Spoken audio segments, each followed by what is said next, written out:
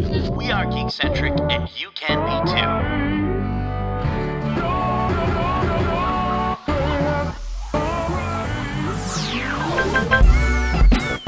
Love ya.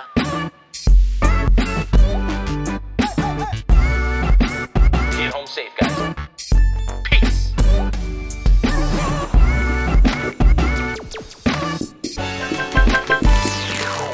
My name is Kev, and I want to welcome you to the Geekcentric podcast. Today, we discuss the future of movie distribution, take a brief look at the 2021 Oscar nominations, and then we're going to risk taking some serious flack for some hot takes about over- and underrated movies. But first, if you're joining us for the first time, this is a weekly show covering the world of film, television, gaming, toys and collectibles, and all things Geekcentric. Joining me as always, first, he's never mad and never lies, but we all know he always cries. It's Nate. That's great. You're absolutely right. I'm never mad, I never lie, and I do always cry. If he That's lies, what he's right so now. Wonderful and endearing. If he lies, he's just really bad at it. You could really tell that he's lying. There's part of that. There we go. And also, if he's seen a peanut, he'll need a cleanse, but he's an absolute stud when behind the lens. It's J-Law. Oh, I got a face for radio kind of thing going there. Oh, no, I didn't even mean that. Dr. Seuss Kevin over here. You should start writing kids' books, dude. That's great. No way. Mine would get banned so quickly. It's true. That's true. How we doing, guys? Good. Yeah, well, there were no new Disney Plus shows this week, so kind of means we were able to take a week off of Watch Club. Yeah. Yes. Yeah. So did that give anyone a chance to check out anything new or exciting? Let's jump right into Whatcha. Nate, what you been up to? I mean, listen, a lot of gaming on the old Twitch there. Got a chance to stream on a Saturday night, which normally we're recording our watch clubs on Saturday night, so that was kind of fun. And I got to check out. First of all, I beat Cyber Shadow, so I actually beat probably one of the most difficult games that I've ever played in my life. There we go. That's pretty impressive. But I also played a game that I think, honestly, you guys would really, really love. So it's a side-scrolling shooter, very Contra-like, except you can't aim up or down. It's only aiming forward or back, and then you can jump and stuff. But it's like the most 80s thing that I've ever experienced in my entire life. Like the graphics are the sort of 16-bit, 32-bit style, and it's called Hunt Down. It's on Switch. You have to check it out. It's called Hunt Down. My cousin, shout out to G.I. Joe Yo Joe on Twitch for showing me that. He's like, you got to play this. So listen, really, really good time right there. I also got a chance to watch a movie that might come up a little bit later. Given one of the things that we're going to be talking about later. Wow. Yeah. But I got a chance to watch Sound of Metal, Nice. which is starring Riz Ahmed. And dude, this movie was so good, so good. There might be a bit of bias just because I connected with the movie so much more from a standpoint of a love of music. And also just a love of people. And the audio in this movie, it's like another character in the movie. Like it's like another aspect to the movie that you notice both before and after. I don't think it's a spoiler to say the main character loses his hearing, right? Which is in the trailer, but like Mike Hogan, who we've had on the program before, and might even bring in to talk about the Oscars, has recommended this movie to me 10 times probably. He's like, Kev, of all the movies I loved this year that you haven't seen, this one you'll probably really actually like. And so I don't know why I keep putting it off, but now that the nominations have come out and everything, it's on the list for sure. It's really, really, really well done. So many little intentional things. And the fact that it's the director's first movie, first directorial debut, and he's up for Best Picture, that's huge. So I can't wait for more from him. And yeah, definitely check out Sound of Metal. It's incredible. Awesome. I'm definitely taking that recommendation. But Justin, how about yourself? What you been up to? You pointed out no Watch Club, no WandaVision, but there was a behind-the-scenes WandaVision experience, which was fantastic. I got to check that out. It really did take you through the whole behind the scenes and really highlighted the efforts that went into the first episode, and as well as all the other episodes, and just the sort of masterclass that it was for building sets and having flexible sets and doing all sorts of stuff to really hit home this idea of different eras of sitcoms. So it was really well done. Everyone had the same sort of comment as they were interviewing these cast members. It's so crazy to see how the Marvel Cinematic Universe has evolved so much to a point now where we're taking a hero and embedding them in a world that emulates a sitcom. That's just, it feels so meta, and also just giving more focus on these characters. So it was really great. If you haven't checked it out, 100% check it out. It looks like it's going to be an ongoing series. I feel like they'll probably issue an episode once Falcon and Winter Soldier's done. That's on the schedule. It's basically on the schedule for everything they do this year, including movies, whether they'll be on Disney Plus or not. Yeah. Yes. But I appreciate the fact that, to your point, Kevin, if they're going to be doing more with the movies and the TV series, behind the scenes, that it lives as its own series. But it was great. I would definitely check it out. I actually think I'm watching it as soon as we wrap here this evening. So I am now even more excited to check it out. It sounds awesome. You'll enjoy it. You'll enjoy it. The only other thing I've been watching amidst working and stuff like that is 24. I'm at season 5 of 24. You're back on it. Yeah, I'm like fully into it. Like I am enjoying the journey of Jack Bauer, and it's really interesting because of, if you think of the times some of the seasons came out and how they really pull from either the news or even just like political and political conspiracy theories to like infuse it in their own story that they were telling. It's crazy how intense they go, and hats off to Kiefer Sutherland, man. He knows how to bring it. I mean, Justin, you're making me want to watch it because I've never watched it. So I've heard really good things, but I also just it was like I just missed it. But yeah, dude, I actually kind of want to watch it now. It sounds like you're having a really good time. Like, I've always considered it. I missed it for a lot of the same reasons as you, Nate. But like, how many seasons are there, Jeff? There's 9 seasons plus like a short movie season-esque sort of thing. It's interesting. That's a lot. It's 200 hours plus. That's what's really daunting for me. Anytime you like face down a project like that, it's like, oh. I think, though, the hook of the show is that every hour ends with a hook to get you into the next hour, right? Like, it's not like you end and it's like, oh, that story's completed. Well, the next episode will be a new story, kind of like a conventional sort of thing. It is one huge story that's being told. So I think that hook will definitely keep you intrigued and wanting to watch more. All right. Cool.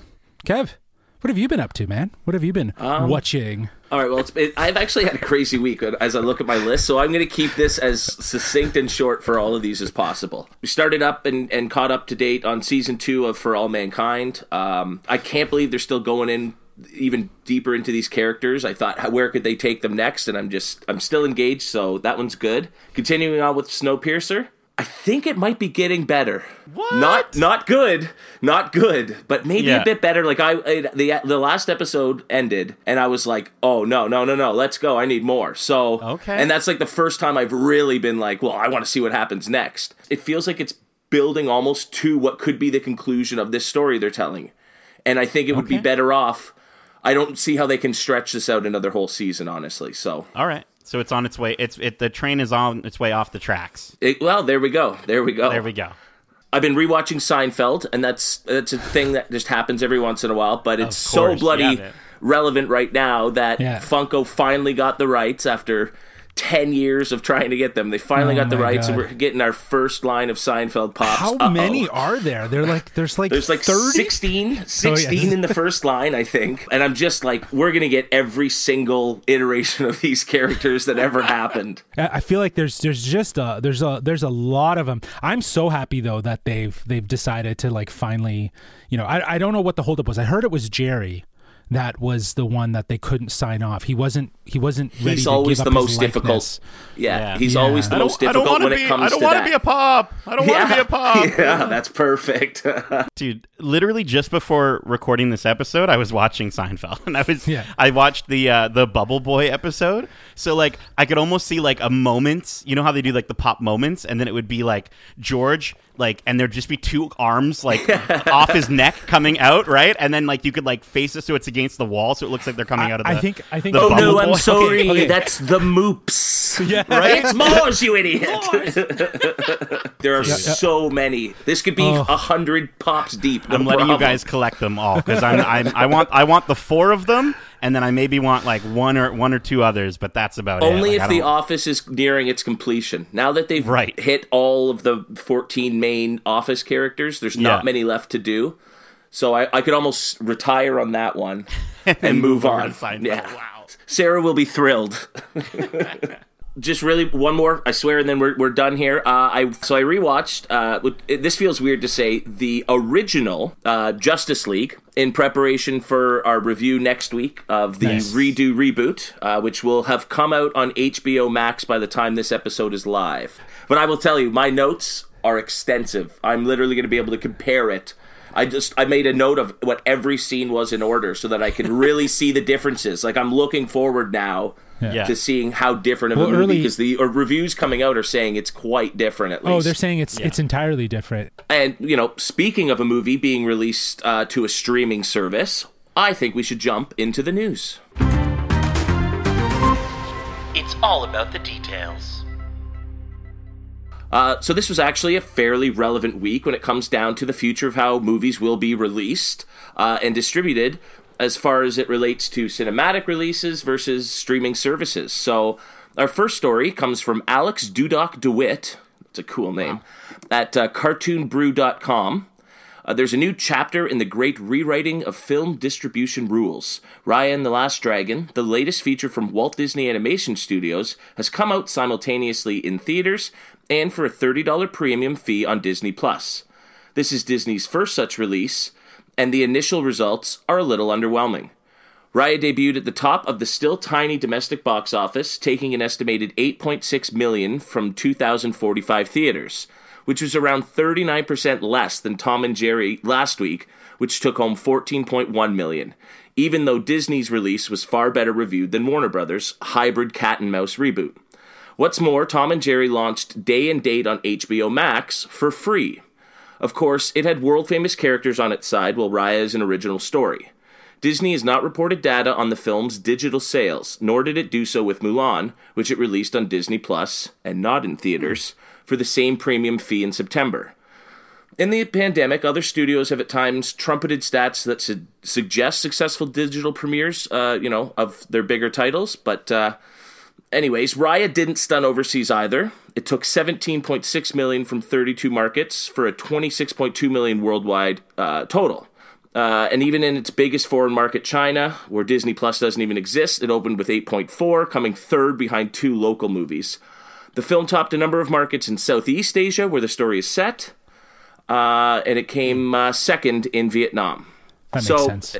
Yeah, that made sense that it would do well. It wouldn't do well in China. It was going to do better in the other parts of Southeast Asia than China, only because it feels more representative of those cultures versus Chinese culture. Well, yeah, I'm pretty sure, based on I'm doing the math now, Avatar might have done better in China over the weekend when it was re-released, so that it could pass the box office record there. So that's interesting.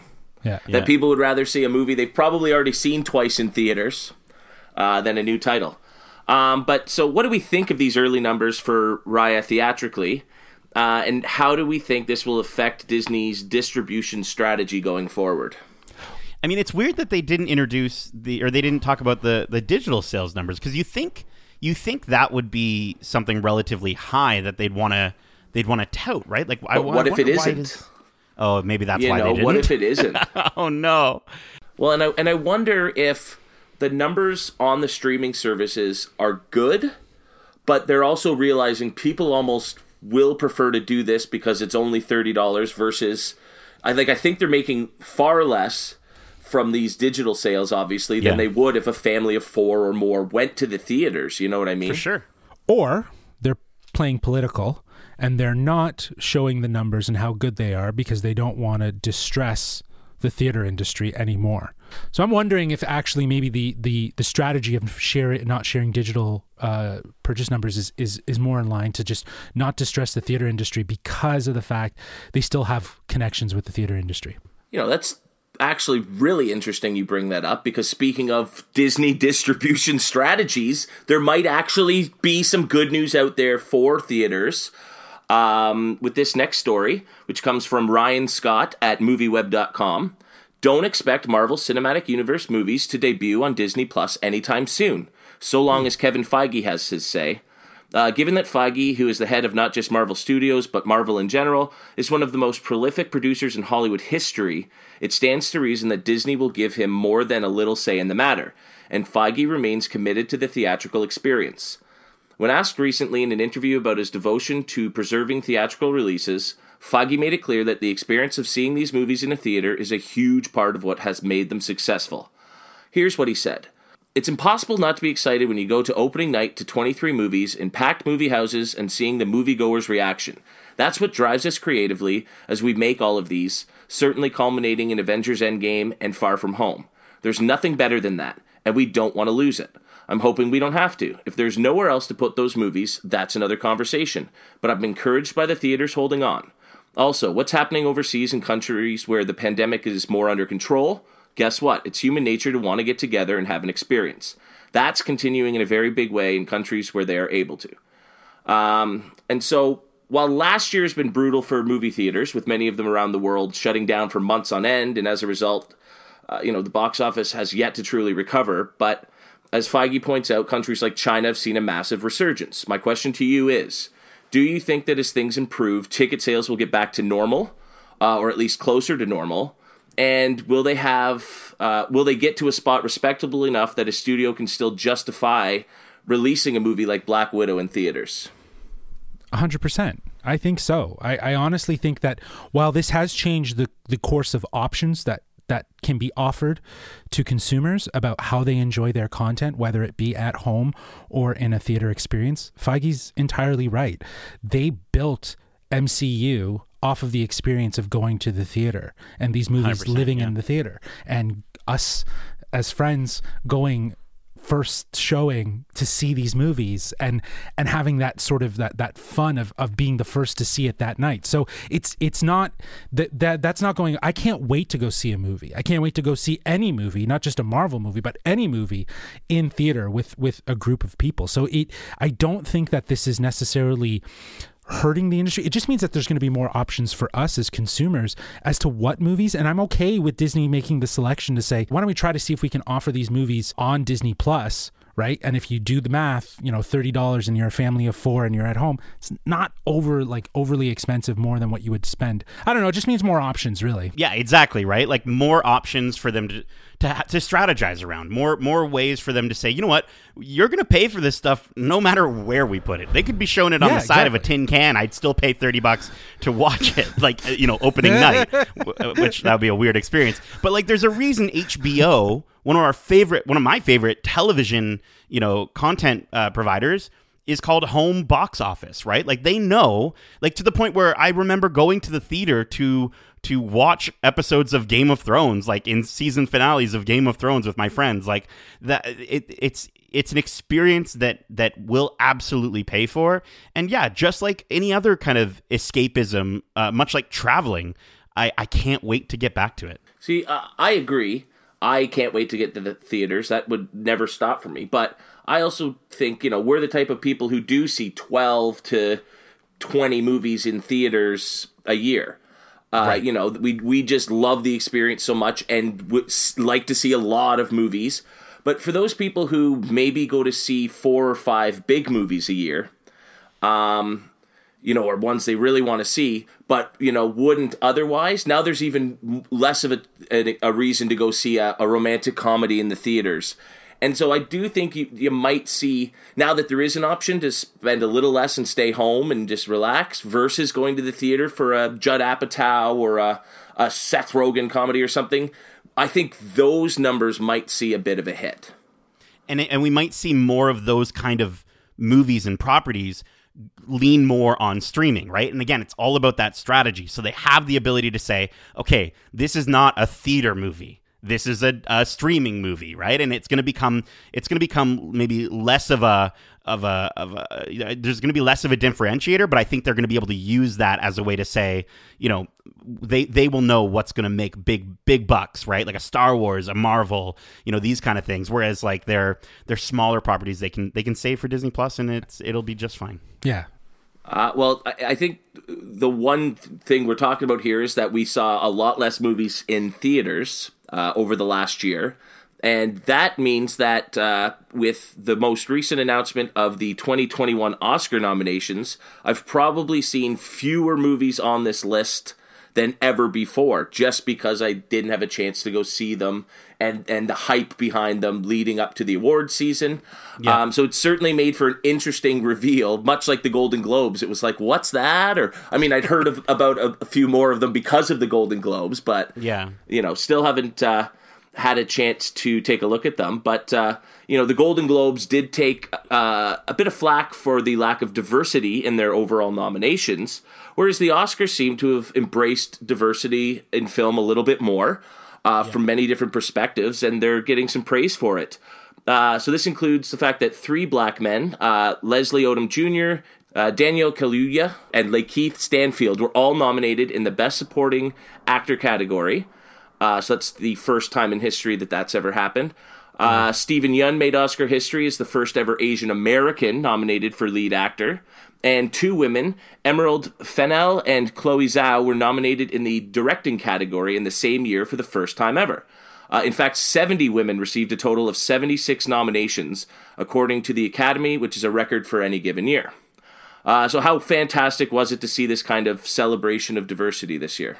Yeah, we were talking in our Golden Globes episode just about how, the whole showing was incredibly messy, but just, how much that was a through point for the entire experience of just them talking about it and making sure that they made aware that they are going to change. But it is nice to see the Oscars, learning from their mistakes. I hope they learn from the mistakes also of just how to actually do the show as well. Like I hope we see a better showing from them as well with the budget they have. But I wonder, do you think, I'm not sure when they actually do their vote, like the Academy, but I wonder if they watched that show and saw what the theme of the night was and how it was brought up so much that it was, do you think that swayed any, choices?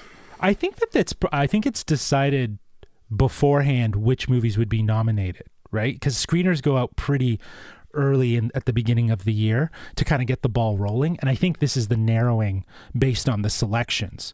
I'm not sure, but it could have. I do think though that the ironic thing is, because we talked about this in the Golden Globes episode, while there was a lack of diversity in the nominations, I don't think that was necessarily the case for who won. Right, we did see a first Chinese filmmaker win for Best Director and Best Picture, which I think is great. Yeah, like you see the outline for all of these awards, and you see that there's a great range of diversity. The irony would be if that in all the categories, white males won. Do you know what I mean? Right. Even somehow in Best Supporting Actress, right? Yeah. Yeah, honestly, if Mank wins Best Picture, I'll be really upset. Oh, so will I. I've actually seen it. Yeah? Okay. We're going to save our big, sort of Oscar nomination discussion for our prediction episode, which is going to air before the big award show. I thought we should quickly look at the Best Picture category. There were 8 nominees for Best Picture this year. The Father, Judas and the Black Messiah, Mank, Minari, Nomadland, Promising Young Woman, Sound of Metal, and The Trial of the Chicago 7. There were 3 films nominated here that were not nominated at the Globes for Best Motion Picture Drama. That would be Judas and the Black Messiah, Minari, and The Sound of Metal. While none of the 5 nominations for Best Motion Picture Musical or Comedy at the Globes made the Oscar cut. So with that said, does this suggest that the musical or comedy category lacks some credibility? Or does it instead suggest that the awards weren't varied, or the Oscars rather, weren't varied enough in the type of pictures they considered for this year's big award? I think that's it. With this list that we have, honestly, I mean, again, aside from maybe Mank, like, I've seen Minari, I've seen Sound of Metal now, I've seen Trial of Chicago 7. Like, I really, really do want to watch these other movies, and I've just heard phenomenal things about all of them. Again, besides Mank, but I'm very excited and intrigued, and I just can't wait to watch all these and to see if I agree with the critics on this one. Yeah, I don't know. I feel like when you look at this list and knowing in and around what each of the movies is about in these films, like there is a great, like, your best picture is like this is 2021 Oscars diversity. I will say though, like, all of these movies they are Oscar movies. Like, when you go see a movie and you're like, oh, this is an Oscar movie. Not even just based off its quality, just based off of, like, thematically what the movie is. You can tell from the trailer, yeah. Yeah, it's usually like, it's like pretty slow. At least one person's crying in the trailer. Like, there's people yelling. Like, there's some of these tropes that start to fall into these movies, but I do love the fact that, again, the diversity of this list is so wonderful, and it really makes me more excited for this list more than I think any other Oscars we've had before. Well, we will just have to wait and see. I believe the Oscars are April 29th this year. They're end of April, so we've got some time to catch up on that. I might try and watch one of the 6 best pictures I haven't seen each week leading up to it, which would be a lot of fun. And I'm wondering if any of those are going to be maybe a little overrated, and it'll be interesting to see. But speaking of that, I think we should move to the topic of the show.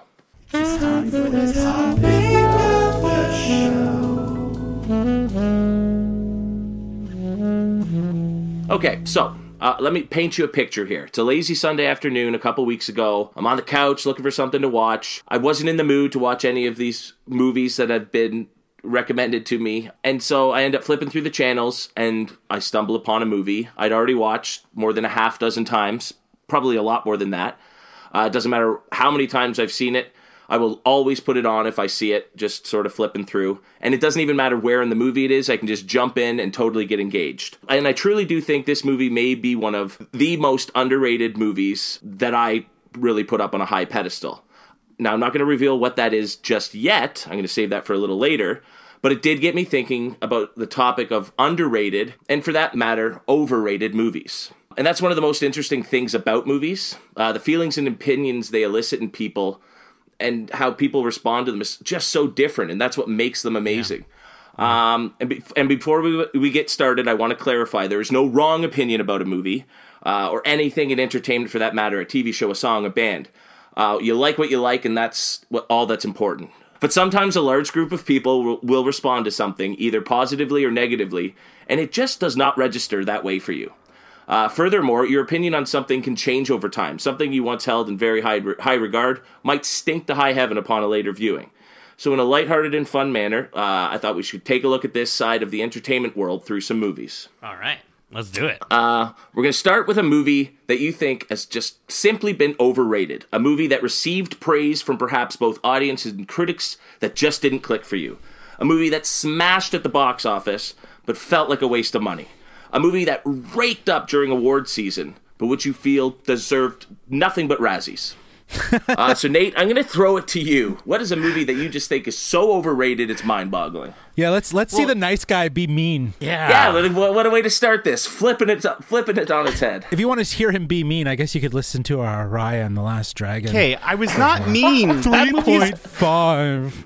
It's good. It's not great. Anyways, speaking of a movie that's not great, in fact, it's overrated. In 2019, I went to go see a movie, and this movie broke my streak of at least 23 years of not falling asleep in a theater.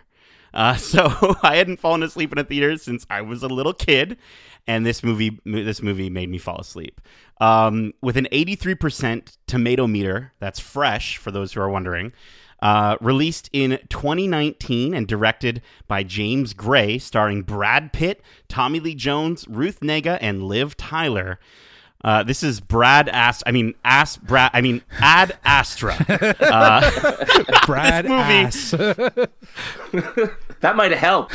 First of all, I mean, right? If they had to call it Brad's ass. No, but if he showed some, tush. some of his ass, yeah, absolutely. No, honestly, this movie, like, I feel like Brad Pitt owes me 2 hours of my life back because this was boring. It was slow paced, and like it was definitely they were trying to go for Oscars on this one. But honestly, like it was just like I couldn't even tell you what it was about. You know what I mean? Like it had something to do with Brad Pitt's character and his daddy issues. And again, as a huge fan of Lost, I'm no stranger to daddy issue narratives, but this one was flat. It was pretentious. I could not bear it. And I fell asleep. So, Justin, I remember coming out of the theater and telling you, like, I totally fell asleep. Like, I called you right after. I'm like, don't go see Ad Astra. Don't waste your money. Literally watch any other movie with Brad Pitt in it. And leave this one in space alone where it deserves to be, because this movie was garbage. Wow. Horribly overrated. Well, I've never wanted to see it and want to see it even less right now. So, there you go. I thought this category is fun because it's either going to offend somebody or just help them out. Just help them make a decision. Very helpful. Yeah. Just, how about you? What is a incredibly overrated movie? I want to talk to you about a movie from 2009. A movie that is deemed as like all-time blockbuster. It was actually in the news recently as it regained its title for most watched movie, and that is Avatar. I friggin' hate this movie. Like I honestly, like, from a technical standpoint, it's sure 3D was amazing, but everything else about it is absolute trash. It is so overrated. The plot has been done time and time again. Fern Gully, Pocahontas. And although the movie had a few good names attached to it, like Sigourney Weaver, it didn't quite live up to the exceptional film standards. It's a shock that there are multiple sequels planned, considering the original story was nothing to write home about. It came with 2 draws, obviously, it being demanded to be seen in 3D. Also, James Cameron's name was attached to it. It was the first movie he did since like 1997. It was like, what was he working on? Well, this is what he was working on. It really hasn't left any footprint in pop culture other than its $2.7 billion, which I think is now no longer. It's a lot larger now. And it's up to Disney, about 2.9 now. Yeah, $2.9 billion in the box office success. And even though Disney has its rides, which I will give credit for, the ride experience is a lot of fun. There's just so much about it that feels kind of also superficial and very racist, like the white savior complex. Big time. Coming in, Pocahontas all over again. Yeah, saving the people of color, right? But yeah, I just think that this movie, from the standpoint of its, like, I appreciate when good technology is merged with good storytelling. This was quite the opposite. This was crappy storytelling and crappy story merged with really cool technology that, quite frankly, people have already taken and done way better with storytelling, right? Like, you know what I mean? In terms of like the experience of actually leveraging that sort of 3D experience, and people are only going to go further. And that's all this movie really did, was just to say, here's a new technological advancement that filmmaking is now going to reach, a new bar that you will reach. So I don't know. I think this movie is incredibly overrated, man. I don't understand anyone's appeal. Listen, I hope that Disney is steering away from that. Like, you can kind of tell in the theme park how focused it is on the Na'vi and maybe a little bit less on the humans and like them invading and things like that. So I'm hoping with number 2, 3, 4, 5, 6, 7, 8, and then 12 that they do maybe fix that and they do focus just solely on the Na'vi. I think. And don't get upset with me when I say this because Raya and the Last Dragon. But I think, much like Raya and the Last Dragon, I think this movie did such a good job, though, of setting up a world. Like, the world of Pandora. Honestly, dude, okay, well, maybe I'm just excited about it, because I'm telling you, man, I think the character design, I think the world design, sure. The ride is a way better job. But the ride brings you of into the establishing world. a world. Yes. Sure. but that's the world that I want to see in the next few movies. And I think this movie still did that a little bit. So from a standpoint of like, why did people want to go see it? It's probably more for the visuals and the world that they built. Because I remember reading the little hand guide, the book that talks about the flora and the fauna of this world that the movie didn't even touch. Right? And again, it's a very similar situation. So you wanted them to talk more about leaves and flowers that glow in the dark? I don't want that to be the direction of these Give me movies. a documentary set in this world. I'll take that, Disney+. I will say, I still think it's the best 3D I've ever seen in theaters. Like, felt like those things were coming out of the screen and you were moving almost through these 3D environments. And so I got to give it praise for the technical side, like you said, Just. But even just looking at, the movies that it was against in Best Picture, and fortunately it didn't take the award, much like Titanic did, about a decade earlier. But some of these movies I'm glad they at least didn't decide that based on box office alone.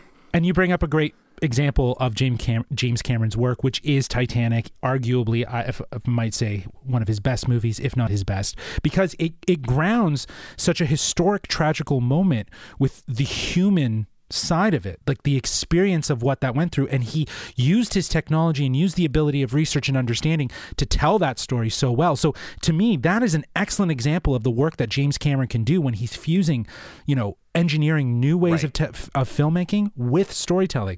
But to me, this was just heavy-handed new way to tell stories, not so much about the actual story, right? So the technology really was the forefront. But yeah, I honestly think this movie is heavily overrated, and I am gonna probably go see the other movies just to crap on them as much as I can. We'll wait and see. I mean, listen, if Arnold Schwarzenegger is stoked for it, then I think we're gonna be excited too. But Kevin, what is your overrated? All right. Now I think this is going to be a pretty unpopular opinion with kids of the 80s and early 90s. That's me. But this family adventure film which is usually a genre I'm obsessed with, is just an absolute stinker for me and always has been. Now, to be fair, I didn't see this movie for the first time until I was in my later teens, but I will not let that be the determining factor for why I didn't connect with it. There are a lot of movies from this time period that I didn't see until much later, and they held up. So I'm not letting the fact that I didn't see this movie that I was supposed to see as a child not register with me. The movie I'm talking about is about a bunch of adventurous kids who need to stop a property developer from taking over the land where they live. Fortunately, they find a treasure map, face a series of dangerous obstacles before saving the day. Of course, I'm referring to The Goonies. Or The Boonies, as I would call them. Oh, no. I've honestly just never understood where this obsession in pop culture has come from with these movies. Like, I think you see more Goonies t-shirts than just about any other classic 80s, 90s movie when you're at conventions and just at the mall and stuff. Like, people love this movie, and I cannot understand why. Yeah, I mean, it definitely seems like it might have been more of a... Like, I've not seen it, but might have been more of like a cult classic, I think, maybe, than even critically received. Yeah. I mean, I don't think it took time for audiences, especially kids, to, like, I hear people and they're like, I've seen it 27 times, and they can quote the movie, even though it's like, other than "Hey, you guys," which every character says 47 times each, it's the only memorable line of dialogue. Like, it's just, the bad guys are bumbling idiots, not menacing. The kids are loud, screamy, whiny, and obnoxious, and, like, mean to each other. They're not like this fun team of kids who are, like, scared but adventurous together. They're all just, like, scream. They all just scream the whole time. It's like they, took from Temple of Doom with what's her face and just scream a lot. Right. It's almost like I guess, would you say that they mashed up, like, Temple of Doom and E.T. maybe? Sure. And that's the movie we got. Sure. And then added meanness. All these kids bully each other. Oh, no. Like poor Chunk. I don't like when they pick on the fat kid. That's mean. Yeah. And his character alone, he's so one-dimensional. He just likes to eat. Like, give me a little substance behind these characters, Data likes to invent, and that's, Sean Austin's character, Mikey, has asthma. There we go. We've defined the character. Yeah. I never found the adventure all that engaging. Like, especially because it's so dark the whole time. Like, you're in these dark caves and can't really see anything, and the sound editing isn't good enough to justify that. It's cheap filmmaking, like cheap tricks. Yeah, it stunk. It just stunk. Right. You know, I watched so many of these kid adventure movies growing up, and this is like bottom of the barrel for me. All right. But it's one thing when others overrate a movie. How about when we do it ourselves? Sometimes we watch a movie and think it's just fantastic. Most often these are movies from, say, our childhoods that, you know, have simply enamored us. However, when rewatching a movie that you loved, years later, you're devastated to discover that they just have not held up. Maybe sometimes special effects hinder a movie's lasting quality. Sometimes it's simply that they've become dated due to being too encapsulated in the time that they were made. But yeah, let's jump right in and take a look at some movies we used to think were great, but really aren't anymore. Justin, why don't we start with you? Yeah, I think the last point that you said there, that's kind of the lens I look at the most. Like, yeah, you know, you watch some movies. I always find I can suspend my disbelief and remind myself this is a show or a movie from this period of time, hence why the comedies like this or certain sort of styles of action or graphics. But I think the biggest thing is actually, like you said, like being so encapsulated with the time that it's more hindering on how much I've grown. So I've grown to see things differently, and I've now have suddenly learned, you know, through watching these movies that, you know, the perception of race or cultures or things are very biased and very negative, if you will. So the movies that I'm specifically speaking about are actually Raiders of the Lost Ark and Temple of Doom. Both. Just having Temple of Doom more so with its portrayal of Indians, you know, the eating of the brains, how they were so made to be so menacingly evil. I also think that, you know, the crux of the movie being a Asian kid who represents quite a variety of Asian stereotypes, from his accent, his dialogue, to just his cultural, I guess what you would say is lack of Western culture, because he is obviously East Asian.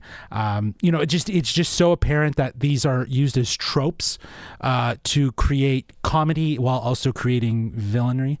And a sense of fear. Raiders of the Lost Ark I thought was interesting just because clearly Marion and Indy, there's like a 10-year gap, and they had previously been dating. So in the movie, she's in her 20s, but then they had dated previously, and I think it was like 10 or 12 years before, which means she would have been like 10 or 12, and he was in his 20s when he was dating. So, but anyways, these are just examples. I picked these two because we had actually talked about Indiana Jones as Nate had watched them. So I thought just being fresh in everyone's mind, maybe that might be one that was relevant. But you know, it's just it's things that obviously now, as the times have changed, they're not necessarily going to age well over this period of time. Yeah, you see it, and it's clearly played for a Western audience, right? Like you've got fortune, like oh, it feels like I'm stepping on fortune cookies, Dr. Jones, and it's like, yeah, fortune cookies aren't even Chinese. Like that's an American-made thing. You got to feel bad for Ke-Huy Quan, because he's been mentioned in the last two movies. So he obviously played Short Round in Indiana Jones and the Temple of Doom, and then played Data in the Goonies. You know, and very much that very stereotypical character. And he was a huge child star and like beloved around the world. But you do look at it, and it's a dated characterization. And both also characters. how he was appreciated, right? Like what representation of, you know, it's like now that's why actors are making that choice. Do they want to play the black, you know, gangster? Do they want to play the Arab terrorist? Do they want to play, you know, the headstrong Chinese, data analyst? Yeah, right. Like, so it's this perception piece, right? But that was actually a surprising one. I thought I was hoping you'd say something maybe like Bad Boys 2 or something. But Nate, how about yourself? What's a movie that you used to adore but now don't think holds up? Well, listen, I tried I tried to do this. So what I did instead was, instead of a movie, I chose a video game. And so just as something a little bit different. So I went with a game. So, some games stick in your memory for how amazing they were and still are today, right? Like, I mean, there's a reason that some people are still playing the original Mario, the original Tetris, the original Pac-Man. I'm playing the original Mario every Sunday on my Twitch channel, twitch.tv/NatePlaysGames, little plug for you there. But growing up, my favorite games were games that I could gather a lot of people around my TV and have a great time with, right? Like the party games, your Smash Brothers, or your Mario Party. And so, Mario Party was an amazing game for that purpose. So when Microsoft introduced the original Xbox on November 15th, 2001, they also released a launch title for it called Fusion Frenzy. Wasn't that Fusion Frenzy? Yes, that was the one. And it was Microsoft's answer to Mario Party when it launched. And I remember having insanely great competitive nights playing on an oversized, massive Xbox controller. Those controllers were so big. And I just remember like the high-octane, amped-up Mario Party clone that it was. Well, the year is 2021, and I recently had the opportunity to revisit Fusion Frenzy, complete with 3 other players, and the nostalgia that filled my brain quickly drained from my entire body as soon as we got to the third mini game in our play session.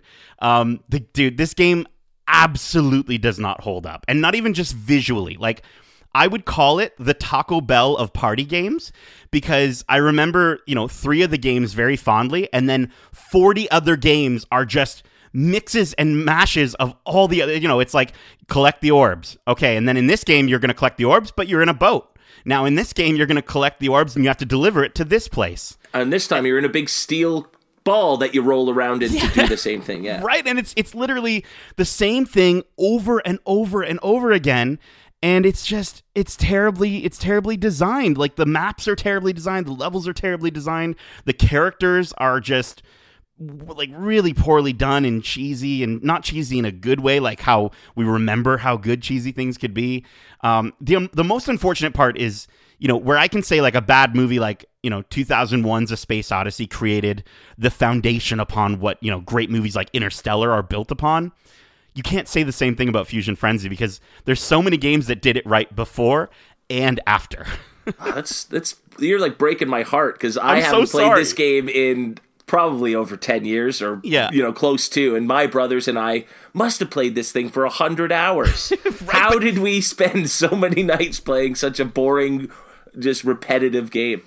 I think it falls under the category of games that you played simply because you didn't have any other games to play. And then Blockbuster was closed, so you couldn't go out and rent a game, or maybe you just were the kind of family that you bought one game and you just stuck with it. It could have been the fact that maybe you just, bought the Xbox, so like you don't have money for games anymore, so you're going to play this one. Honestly though, if you haven't played it in a while, just keep your fond memories of it and leave it right there. Leave it in your memories, because it is horrible. It's just so bad. It's so bad. Yeah. But Fusion Frenzy just sizzled out, and just leave it there. Don't go back to it. So it's not Fusion Frenzy, it's Fusion Frenzy. Yeah. Very cool. Yeah. Oh, it's so sad. All right, well, now for my choice, this would probably be said about most of the movies starring the actor that stars in this film. And while I used to really enjoy the sort of dim-witted vulgarity of his jokes, they just come off as so Bush League and immature and just plain dumb seeing them now all of these years later. Now some of his movies try to give at least a certain depth of heart to the titular character, but that is absolutely non-existent in this one particular movie. The movie I'm referring to is Billy Madison. Really? I loved Adam Sandler growing up through the 90s, and I thought Billy Madison was the funniest movie ever made for like a whole summer when it came out. Yeah. But when it came on a couple of years ago, I figured, I'm going to check it out. I haven't seen this in, decades. I almost instantly regretted it. Within 5 minutes of hearing that agonizing baby voice delivery, I wanted to invent a time machine just so I could go back in time and kick my own ass.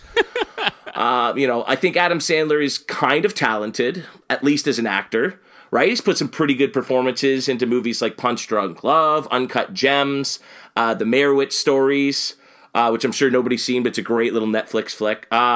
the only good one of his on Netflix, I'm sure. And then even in the more traditional comedy roles he's known for, there have been some movies that were at least fun and enjoyable and kind of hold up to lower standards that you would have had for them then. The Wedding Singer and 50 First Dates are nice romantic comedies. Happy Gilmore and Longest Yard are perfectly suitable sports flicks.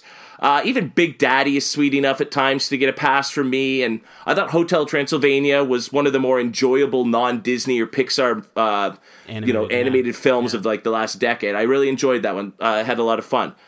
And like I've watched all of the movies I just mentioned at least once since seeing them for the first time, and again, they hold up for the most part. But Billy Madison was so obnoxiously bad that like it made me angry.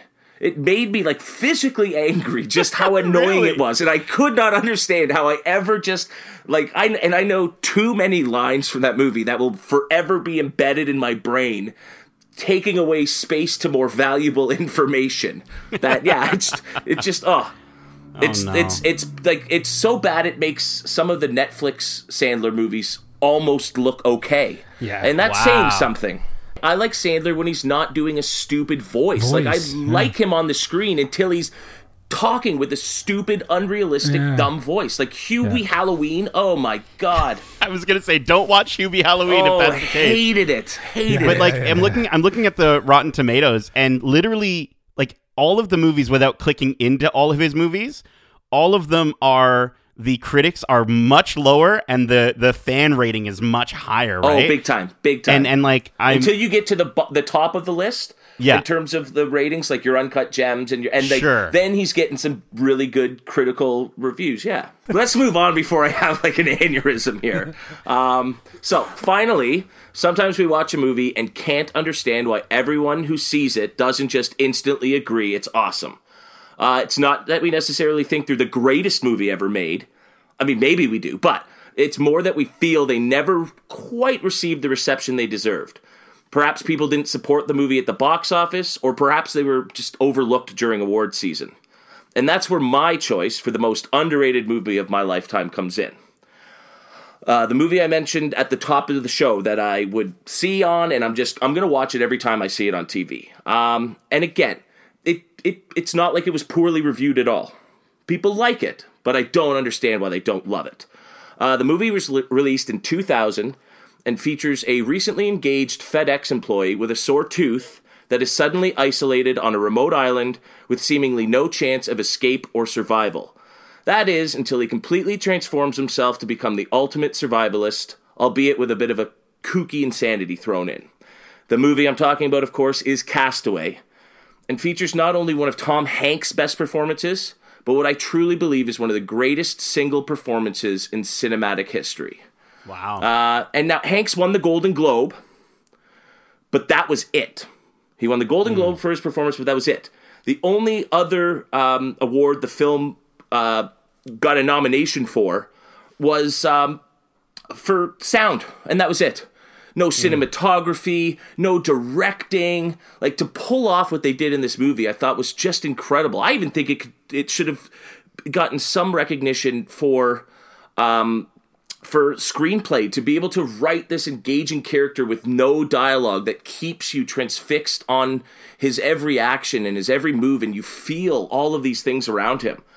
It didn't get a Best Picture nomination at either the Globes or the Academy Awards. And again, the fact that Tom Hanks lost out to Russell Crowe for Gladiator, which was a good movie and a fine performance, but could belong on my most overrated list, in my opinion. And even just a 73 on Metacritic, a 70.8 IMDb fan score. I just think it's so low. And I think one of the things this film does best is its pacing.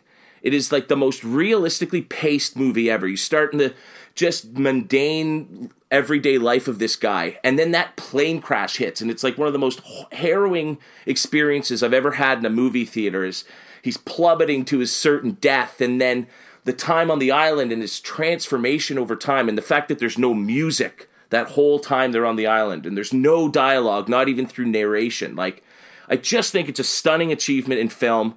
And again, I know most people like it, but I'm surprised how many people don't just love this movie. Well, I'm with you. I think it's arguably one of his best performances. It is a fantastic story. Tom should have beaten out Russell Crowe. Didn't he? He wasn't nominated for Best Director, and it wasn't nominated for Best Picture. So it's crazy that in 2001, the plethora of films that superseded this for Castaway to go under the radar, so to speak, to only be nominated for actor and sound for what they achieved. Like, I agree with you. I think it's no cinematography. The filming of that island, the beautiful island, becomes a character in this movie. It's crazy. Yeah. It is kind of heartbreaking how few people do really revere this movie. I honestly love this movie. I actually really, really loved it. And it's funny, I loved it probably before I should have loved it, because like I saw it, it came out in 2000, and I think I saw it shortly thereafter, and I made my parents like rewatch it with me, and they're like, "Do we have to? Like we have to sit through you would this?" have almost thought it was a bit slow for a kid. But yeah. I think honestly, part of it could have just been Tom Hanks, honestly, because he's so good in this. He's so captivating. He's so like you can't stop watching him, which obviously you can't because he's the only thing on screen for him between him and Wilson. But and like I remember wanting a Wilson ball so bad. Like I was like, why isn't this a thing that people make? And I'm like, why can't I buy it? And I still never got one.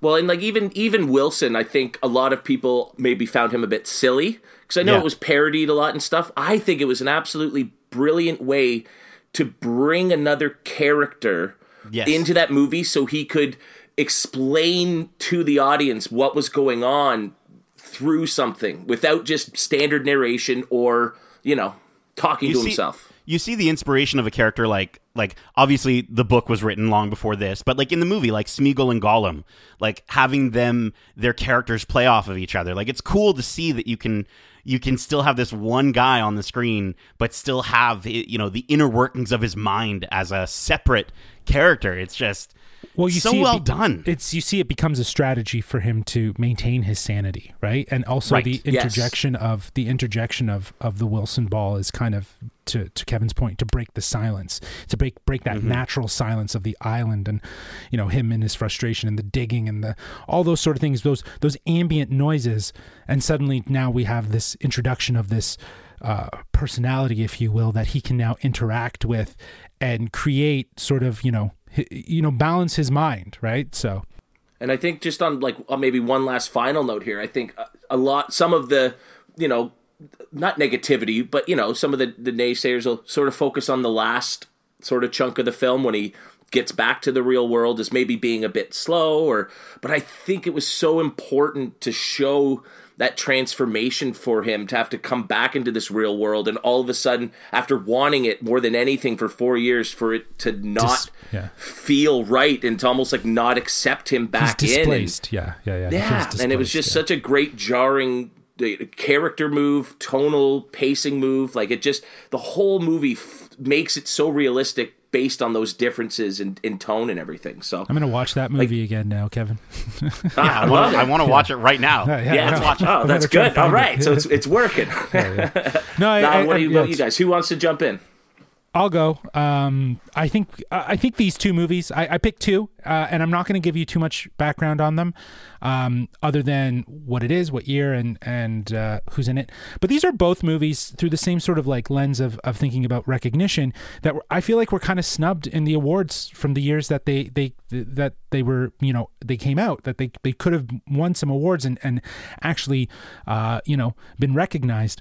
The first one was actually starring Brad Pitt, Scoot McNairy, Ben Mendelsohn, Richard Jenkinson, James Gandolfini, Ray Liotta, and Sam Shepard. Great cast.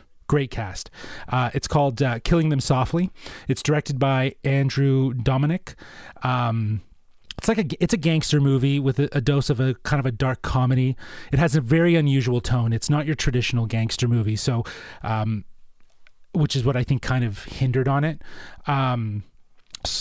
It's a very, very overt commentary on capitalism. It's very difficult to describe too, which is why I'm not going to get too ingrained in like trying to outline it. But it's not a fast-paced gangster movie. That's the first thing. Like a Goodfellas, right? Like Goodfellas is very fast-paced, right? Another overrated movie in my opinion. Hot take. But it's a slower, quieter, and there's flashes of gunplay. Like the action feels very less of an emphasis versus something like Goodfellas, where the action and the guns and everything is just like it's the driving force. And also, it has some of the best closing lines in the end at the end of the film. So you'll just, if you guys check it out, it's something to appreciate. It's only 93 minutes, right? So that's the other thing. The runtime isn't extensively long, so it's fairly enjoyable. I know I saw it, and I almost feel bad because I do remember very little of it. But I do remember that was like a standout performance from Ben Mendelsohn for me. That was kind of the first time I ever was like, who's this guy? He was great as that, like a very small character, but you're right. It was far less of that flashy shoot 'em up gangster movie, and it was far more like a character piece about the what this darkness does to these people. I was a fan of No Country for Old Men. So it kind of has that same sort of vibe in terms of like that action and so on. So absolutely. I'm a little bit worried though, Justin, because you said it's got Brad Pitt in it, right? And it's got a very fresh critic score, but a very rotten audience score. So that's, are we looking at another ass Astra? Maybe. You might fall asleep. It's very possible. Yeah. I do think don't watch it too late. The second movie, though, I think you might enjoy, actually, Nate. This one was released in 2013. Stars Ben Stiller, Kristen Wiig, Sean Penn, Catherine Hahn. This is The Secret Life of Walter Mitty. I love this movie, man. Oh, really? I've never seen it. Yeah, a man living in a dull life dreams up romantic and action-filled scenarios in order to escape the monotony of life. When his new job is threatened, he sets out on a real romantic, action-packed journey. This movie, it's directed by Ben Stiller. It is whimsical. It's a feel-good dramedy about a daydreaming middle-aged man who wants more out of life. It has very tender moments, has really great cinematography, and although many critics have deemed it as being overly sentimental and unrealistic. So I think that's part of the reason why. That's one of the biggest criticisms of it. Maybe it is, but it works. Even if Walter's journey is entirely implausible, the movie is a nice escape from reality, which just feels like a feature-length daydream. So it's really nice. Yeah, it's a lovely movie. Like, it's one of those movies that you come away from and you're like, that was just so lovely. And like, I think the fact that it's like Justin, I think you probably really dug the photography aspect to it, because I know there's the story, definitely the a lot of, it kind of leads there towards the photographer. And Adam Scott, I thought, did such a good job at just being an asshole so much. And he's from Parks and Rec, right? Yes. Yeah. He just did such a good job at being someone you want to hate, and the whole movie, like, it's very relatable. And I think the fact that for any critic that said that the movie was too unbelievable, it's like, that's the point. That's the whole freaking point of the movie. I appreciated about it. Like, it used cinema, the trope of cinema, to create these daydream, escapic sort of stories that just that fit really well, and they felt cinematic, and like, kudos to Ben Stiller for really challenging himself and pushing himself to like really create something that was very immersive, versus Cable Guy, so you know what I mean, like, right, yeah.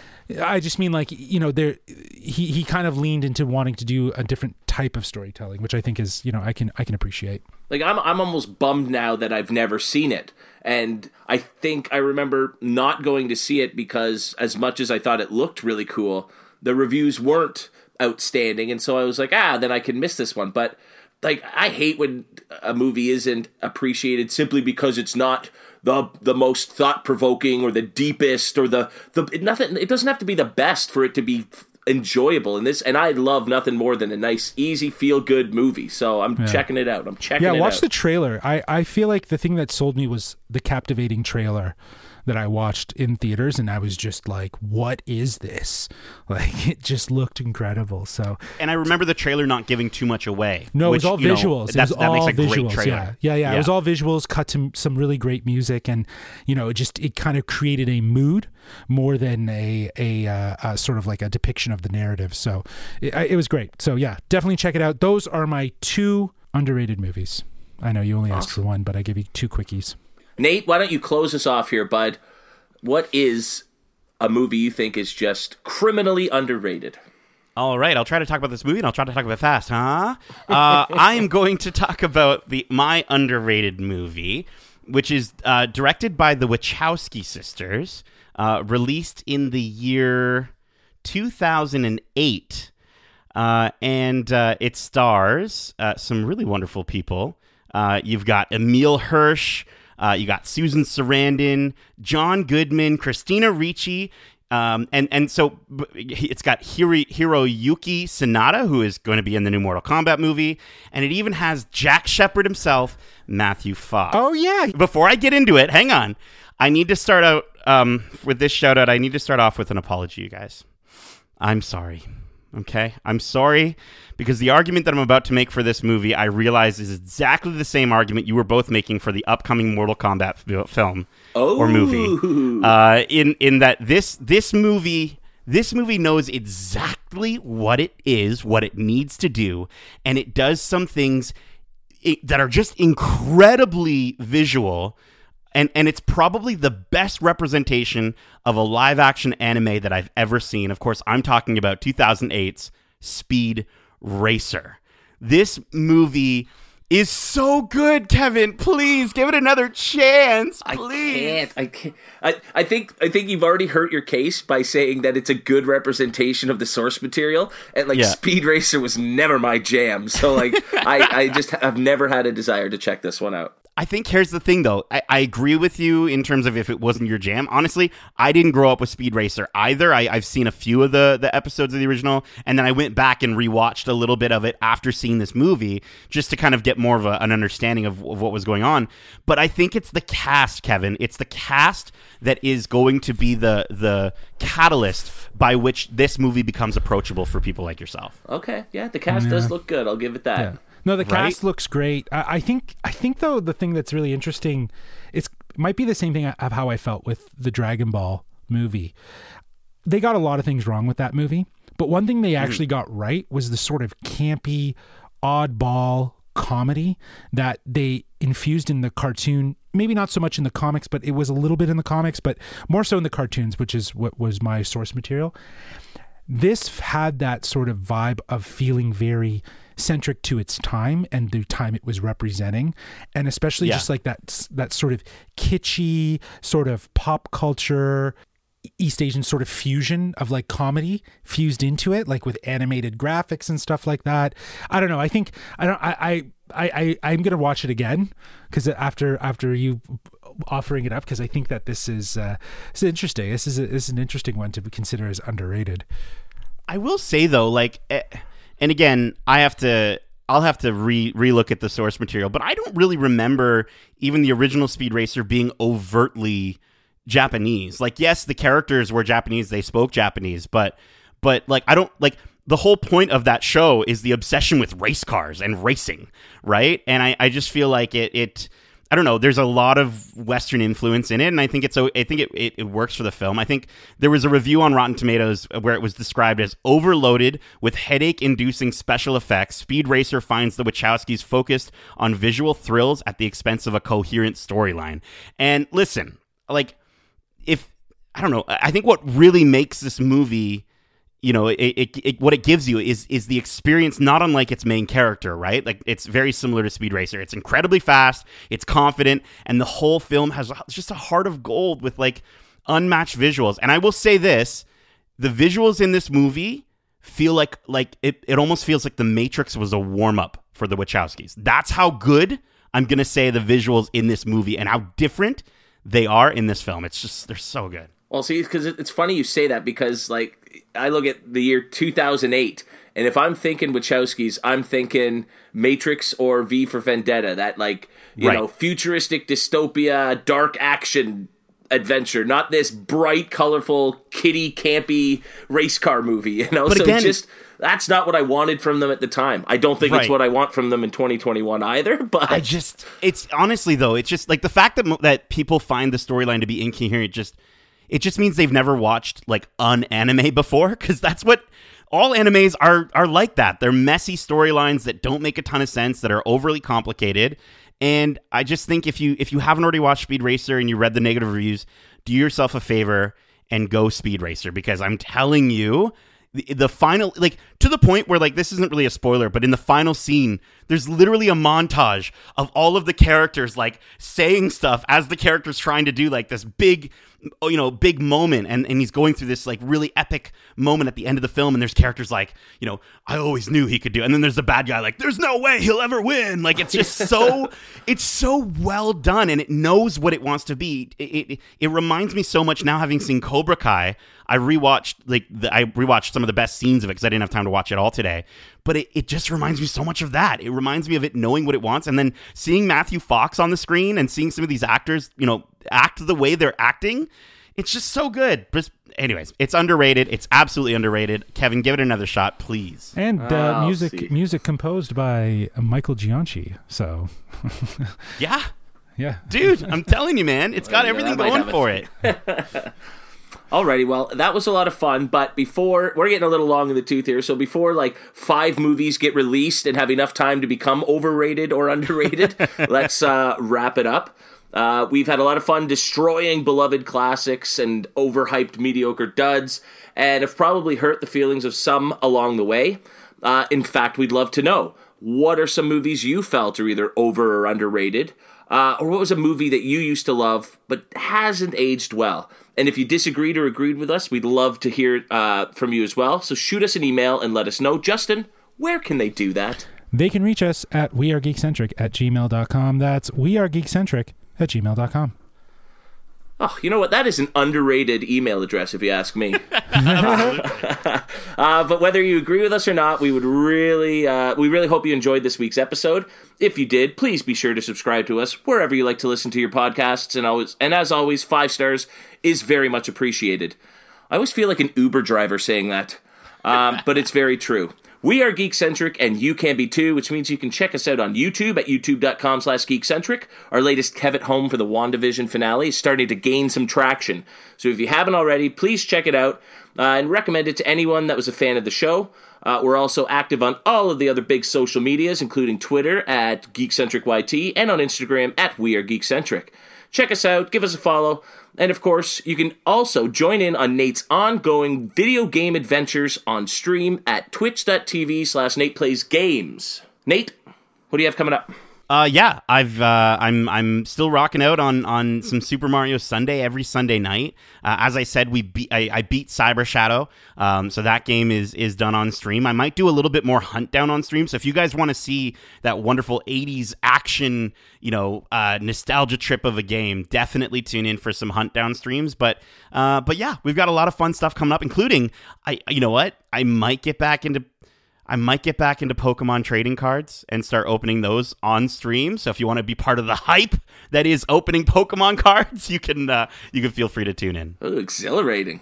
Mm-hmm. I just read about a guy who recently opened a 20-plus-year-old pack of Magic cards and found like a card worth $100,000 or something. Insane. It's insane. Maybe you'll find one worth $50 or something. Who knows? There we go.